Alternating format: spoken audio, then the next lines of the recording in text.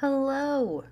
What you're listening to is an interview between me, Ari Levy, the creator and writer and producer of Tales from the Ridge, interviewing one of my favorite creators, Noah Perito, the Dungeon Master of Try Not to Die Pod.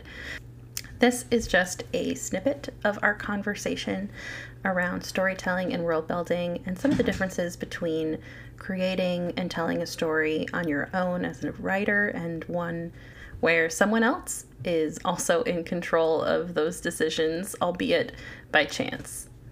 For the full interview, head to my Patreon, patreon.com/AriLevyAuthor, or Noah and Lise will be putting this interview up on theirs as well, so Try Not to Die Pod Patreon. This was such a fun time. I'm sure it won't be the last time that I collaborate with Noah. As always, thanks for listening.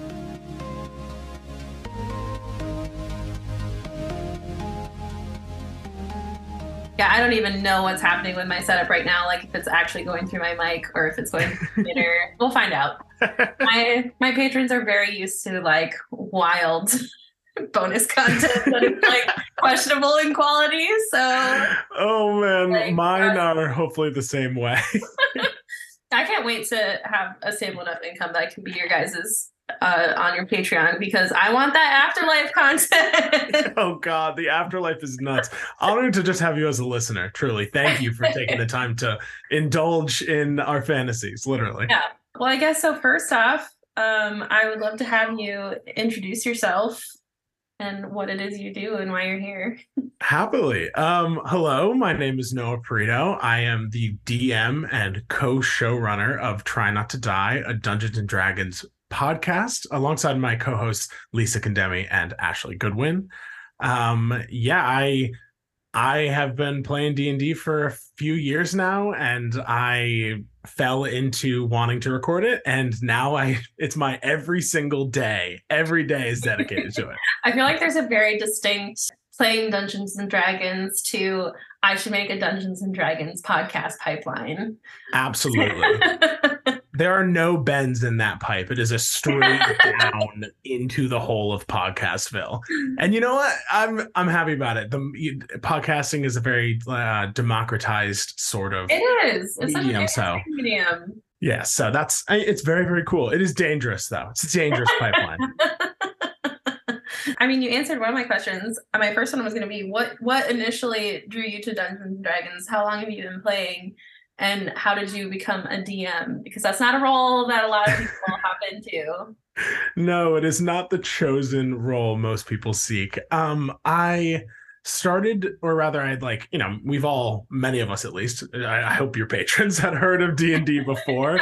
When, we were growing up in TV shows and stuff like that, didn't really give it much thought. Always thought it was 5 friends gathered around a table in full costume, saying very, very nerdy things. But in 2017, I saw this show called Harmon Quest. It was Dan Harmon and a few other comedians and I guess maybe his personal DM, like someone who works with him.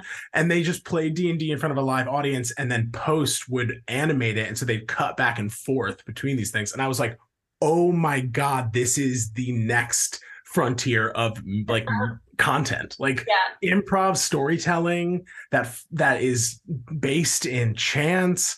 I just fell in love with it, and so I was like, what the hell is this? Looked it up, bought myself a starter kit. I think I started with Pathfinder because I just didn't know the difference, and then found out D&D was even simpler, and I was like, oh, let's do that. Let's take it down. Let's take it down a notch. Yeah, let's play it. You know what? I'm a beginner. This is intermediate. Yeah, absolutely. I mean, it's a great game, but definitely was like, I was jumping into the deep end. But, I was like, I want to do this so badly, but the only way to play D&D is to be the DM in a lot of ways. Like, unless you have people in your life who are like, oh, I'm playing D&D, I'll DM for you. Yeah. I was just like, okay, I'm the only person I know who's doing it. So I started DMing, and then of course that brought in the opportunities to play. But yeah, like you started put, like, the bat signal in the sky. You're like, I will DM. I will DM. Like if you build it, they will come. Like they just start to come. Absolutely, that applies to DM. If you build a campaign, players will come.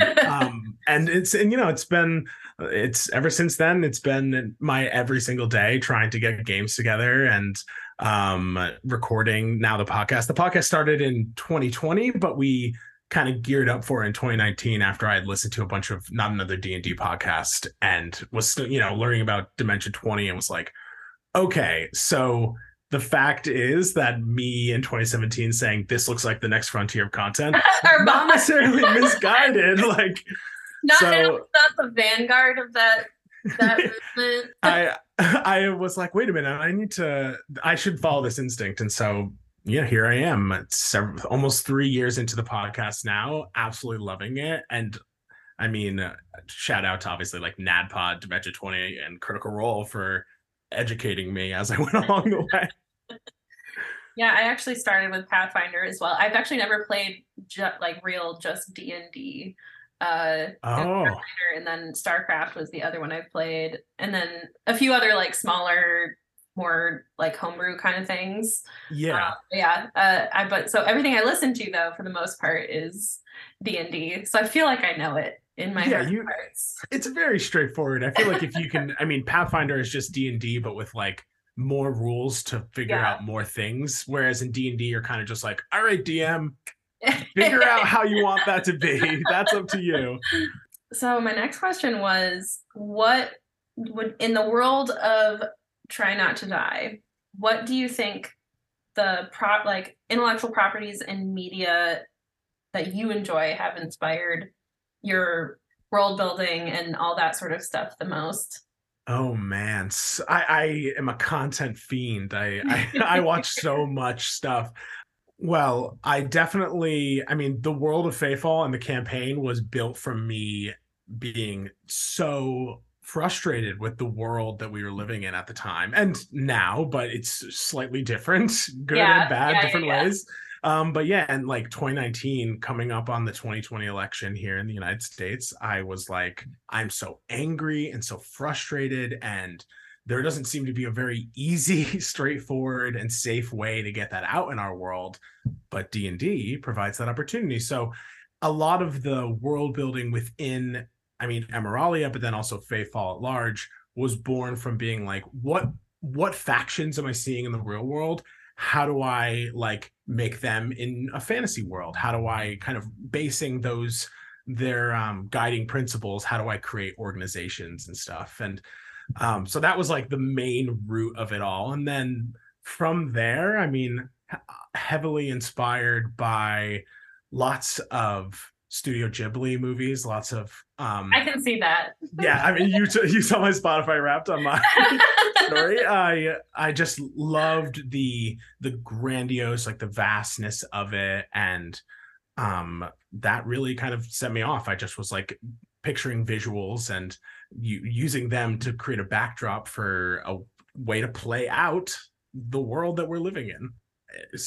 I guess not really spoilers for Howl's Moving Castle because it is many years old. You haven't watched it at this point, you really should. And this is minor. It's just that, Howl's got like, he opens a door, he can like go to a different place that he has connected to his home base.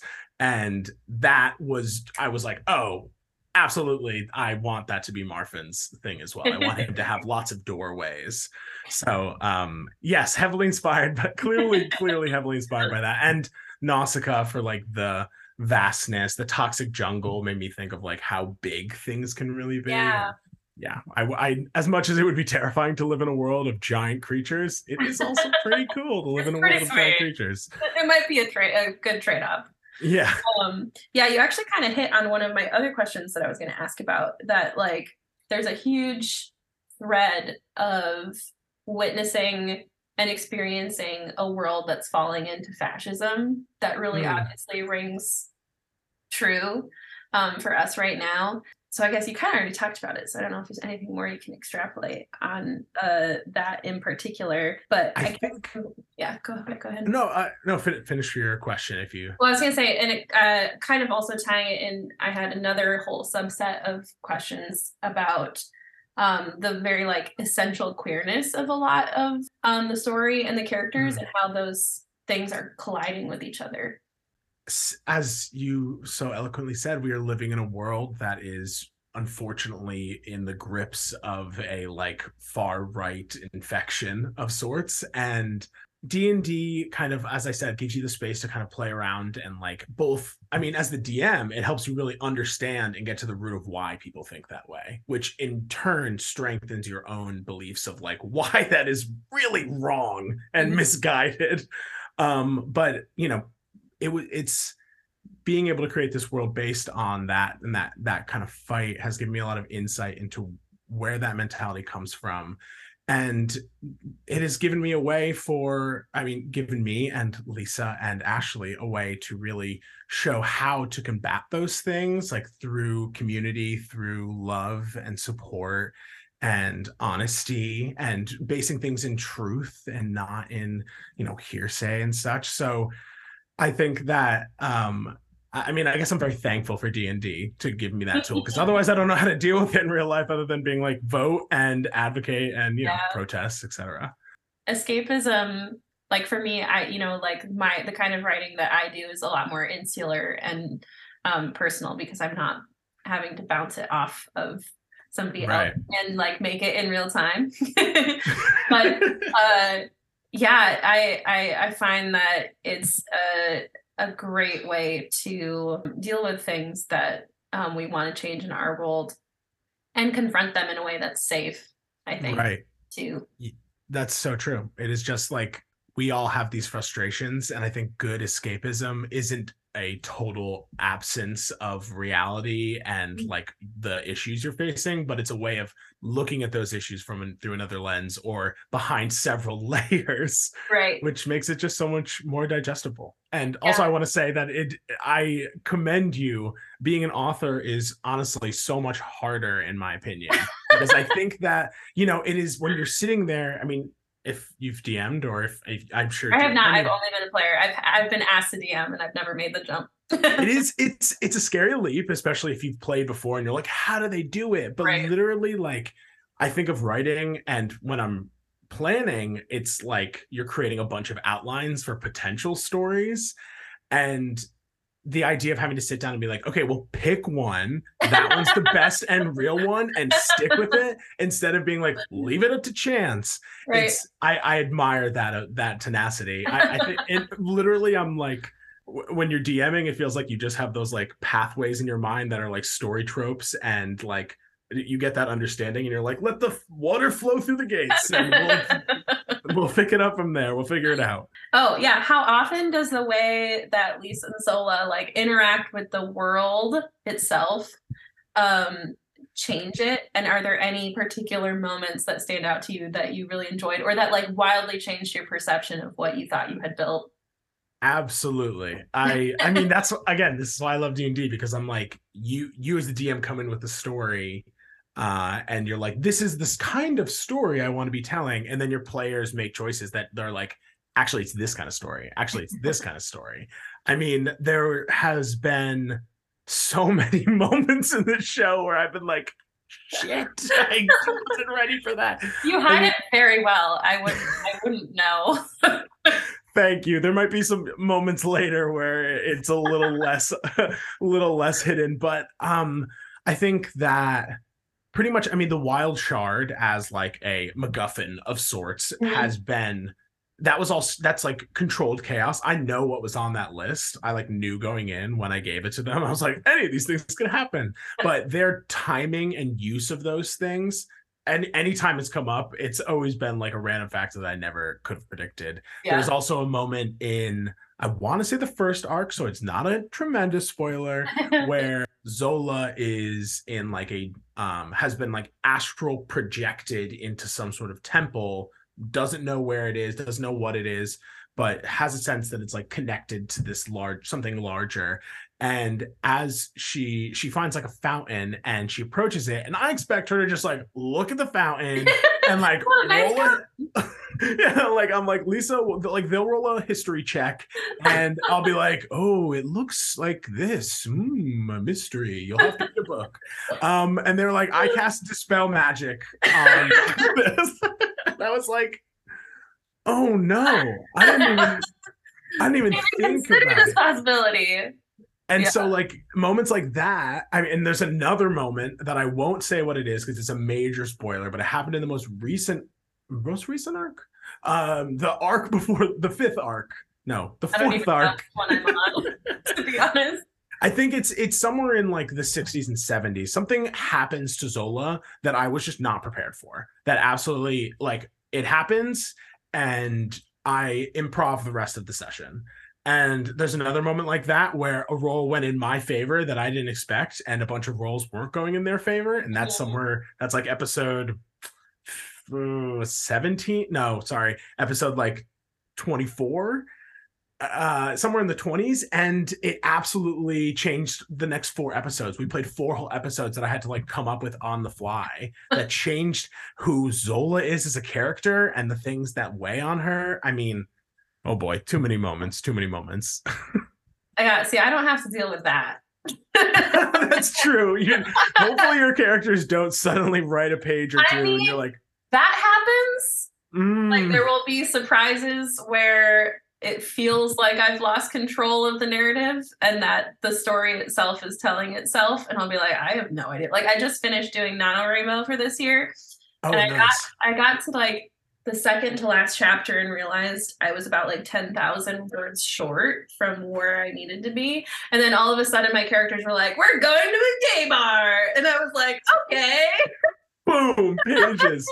That is in essence like that is the I would say the more refined version of what DMing ends up happening. Mine's like yours is like, oh, this came to me, and mine's like hindsight, oh, that's what the story is. Okay, guess we're doing this. One of the things, and because I've never played D&D for real before, I never know for sure. I can guess what is the game and what you have like built out from the game. Mm-hmm. So I was interested in all of the different forms of like government and society that you've put into Try Not to Die. So like the caste system for the dwarves, and I was obsessed with Drifton. Like obsessed. Thank you. I almost wanted Zola to get trapped there so that there would be a whole arc of her living there and trying to get off of Drifton. Totally. But like the kind of like social anarchy of Drifton was so cool. And then, there's obviously like the Empire. And then I don't even know what you would call Brigade's. Oh, yeah. I guess like it's kind of like I was gonna say, it's like a community, but it's also, they've got their like. They have like a council of elders. Right, yeah. I was gonna call it a PTA. Yeah, they're like the PTA, because here's the thing. They are more like the local leaders of just the area, right? Like the Zuhat Zandaria, as they are called, the Elder Green. They only gather when they need to make a decision that they like concerns the whole group. Other than that, it's like, one area might be run by someone who is the descendant of the original founder of that little like family, and then or another one might be like, we vote every year to decide. Oh man, it has been kind of, again, tapping onto like the understanding and like combating fascism. I was like, this is also a great way for me to understand and kind of test out different types of government and better understand them, again, to solidify my own opinions, but then also to like that's how you world build. You're like, not every society is gonna be the exact same one. I really wanted to be able to kind of test out some non-traditional governments in Emeralia, because it felt like it's at a weird temporal junction where there's like a lot has happened in the world's history, but not so much that everyone has been like colonized or like forced under the same types of government. There's still like a bunch of different options. And so I just kind of was like, okay, I'm creating something here. Well, I don't want it to be the same thing as something that's here. Okay, what's like a polar opposite, or what's something I haven't done? And so you get Drifton, where it's kind of, it's basically anarchy, but you have one person who's like looking for dangers against the city.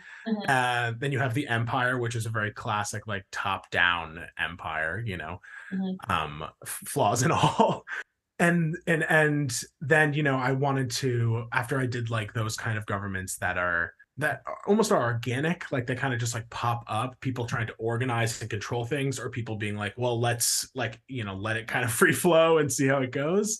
And that's where like the dwarves came from, and then later on the elves, and like how family and heritage and those kind of politics play into governments. So I mean, Emerald is just one continent. There's plenty of continents, and they're all run in very, very different ways. I'm so glad you're interested in it and listening and pointing out these great features. I always forget about Driftin because it was so quick. It's so quick. I had planned so much, but it just like, zoop. Yeah, I was gonna ask about that too, of like how, looking at what the story has done so far, and you're like, okay, these are the next steps. Because I want to say that now I'm a really bad D&D consumer because I don't watch Dimension 20 or Critical Role. I'm an Adventure Zone girly. Oh, Adventure Zone! I smashed through the Adventure Zone as well. My experience with listening to Dungeons and Dragons, and I mean, in playing it too, I want to applaud you for being like the least railroady DM I've ever seen. Wow, thank you. I appreciate that. But that's got to take a lot of like improv and also like outlining on your part. Yep. I would say, you know, there's three components that go into it. Obviously, Lisa and Ashley are two of the closest people in my lives. I have so much trust with them. I know that I can be like, here's, you know, like throwing out clues and being like, okay, I believe in them that they'll pick up on the story and follow it in a way that I will be able to predict. So having that trust is absolutely essential. Then, of course, you know, I've done D&D enough that I've gained some improv skills and I've consumed too much content. So I've got that as well. But then three, definitely over planning. Every time I'm like, my thing with any sort of DM, don't introduce something that you're not prepared for your players to be like, that is my whole world. Like that, literally this is me now. It's like, this is my whole identity. Yeah. Like it's literally, you just want to, and of course they're still going to pick up on things that you don't fill out the back. Like, I mean, so many NPCs in this freaking podcast have been just like Lisa being like, oh, who's that? And I'm like, okay, look at my NPC list name. Like the gnome in Driftin that like abandoned at the bar. Yes, absolutely. Like that was just like someone who I mean, I thought that they would get away / like find another way out of that conversation, and they just didn't. And so as the DM, I'm like, well, I guess I got to bring them along, right? And then bar scene ensued, and I was like, okay, that'll be the way we escape this NPC. But yeah, just I try and prepare as much as I can. You know, my documents are massive. I have many they're numerous. Yes, just folders and folders. 88% of my Google Docs is full. But you know, I try and create as much backstory as I can, and then I usually, like, you know, if so for like cities and stuff, I'm like, okay, you got to have at least these 10 things that you're definitely going to interact with, and then I try and like keep my mind in like an aesthetic area of like what were the few things that came into creating this area, and that really helps you come up with things on the fly. I mean, like Emerald is loosely based off of a lot of Europe, and so that helps me go like, okay, well, this area was based off of these 3 countries and the cultures that are there, like loosely inspired by that. So here's how we'll come up with a name, here's how we'll come up with a place. Give me 30 seconds, I can make a tavern that's themed based on the cuisine here. Yeah, so we're gonna hit 5:30 here in just a second, where we'll have to switch to the other one, but so I'll end it with this. I for some reason, just because I think I'm so used to seeing medieval Europe being based, like, you know, fantasy, medieval fantasy, being very, I mean, Britain based, essentially, right? Yeah, totally. And so when it started off in like Italy, essentially, I was like, oh my God. I mean, it's Lisa and I are both, we have Italian American heritage. It just felt like a no-brainer. And they had come up with Gorgonzola. They thought it was like, you know, they had I love the orcs being named after cheese. It's all I because adore it. that's a classic example of my players coming up with something and me essentially being like, okay, well, the whole thing's based on that choice now. When they came up with the name Gorgonzola, I was like, okay, well, now every orc has to be named something cheesy because otherwise, why do you have this really, really specific name? At least that's how my head wraps around it. You got to come up with reasons that it's good for you. Yeah. I hope you enjoyed this little teaser. Again, all you have to do is join my Patreon for as little as $1 a month. That is $12 for a whole year over at patreon.com/AriLevyAuthor. And Try Not to Die will be throwing this up on their Patreon for bonus content as well. So go give them some love. It's a fantastic podcast. I hope you check them out. Try Not to Die Pod. Thanks for listening.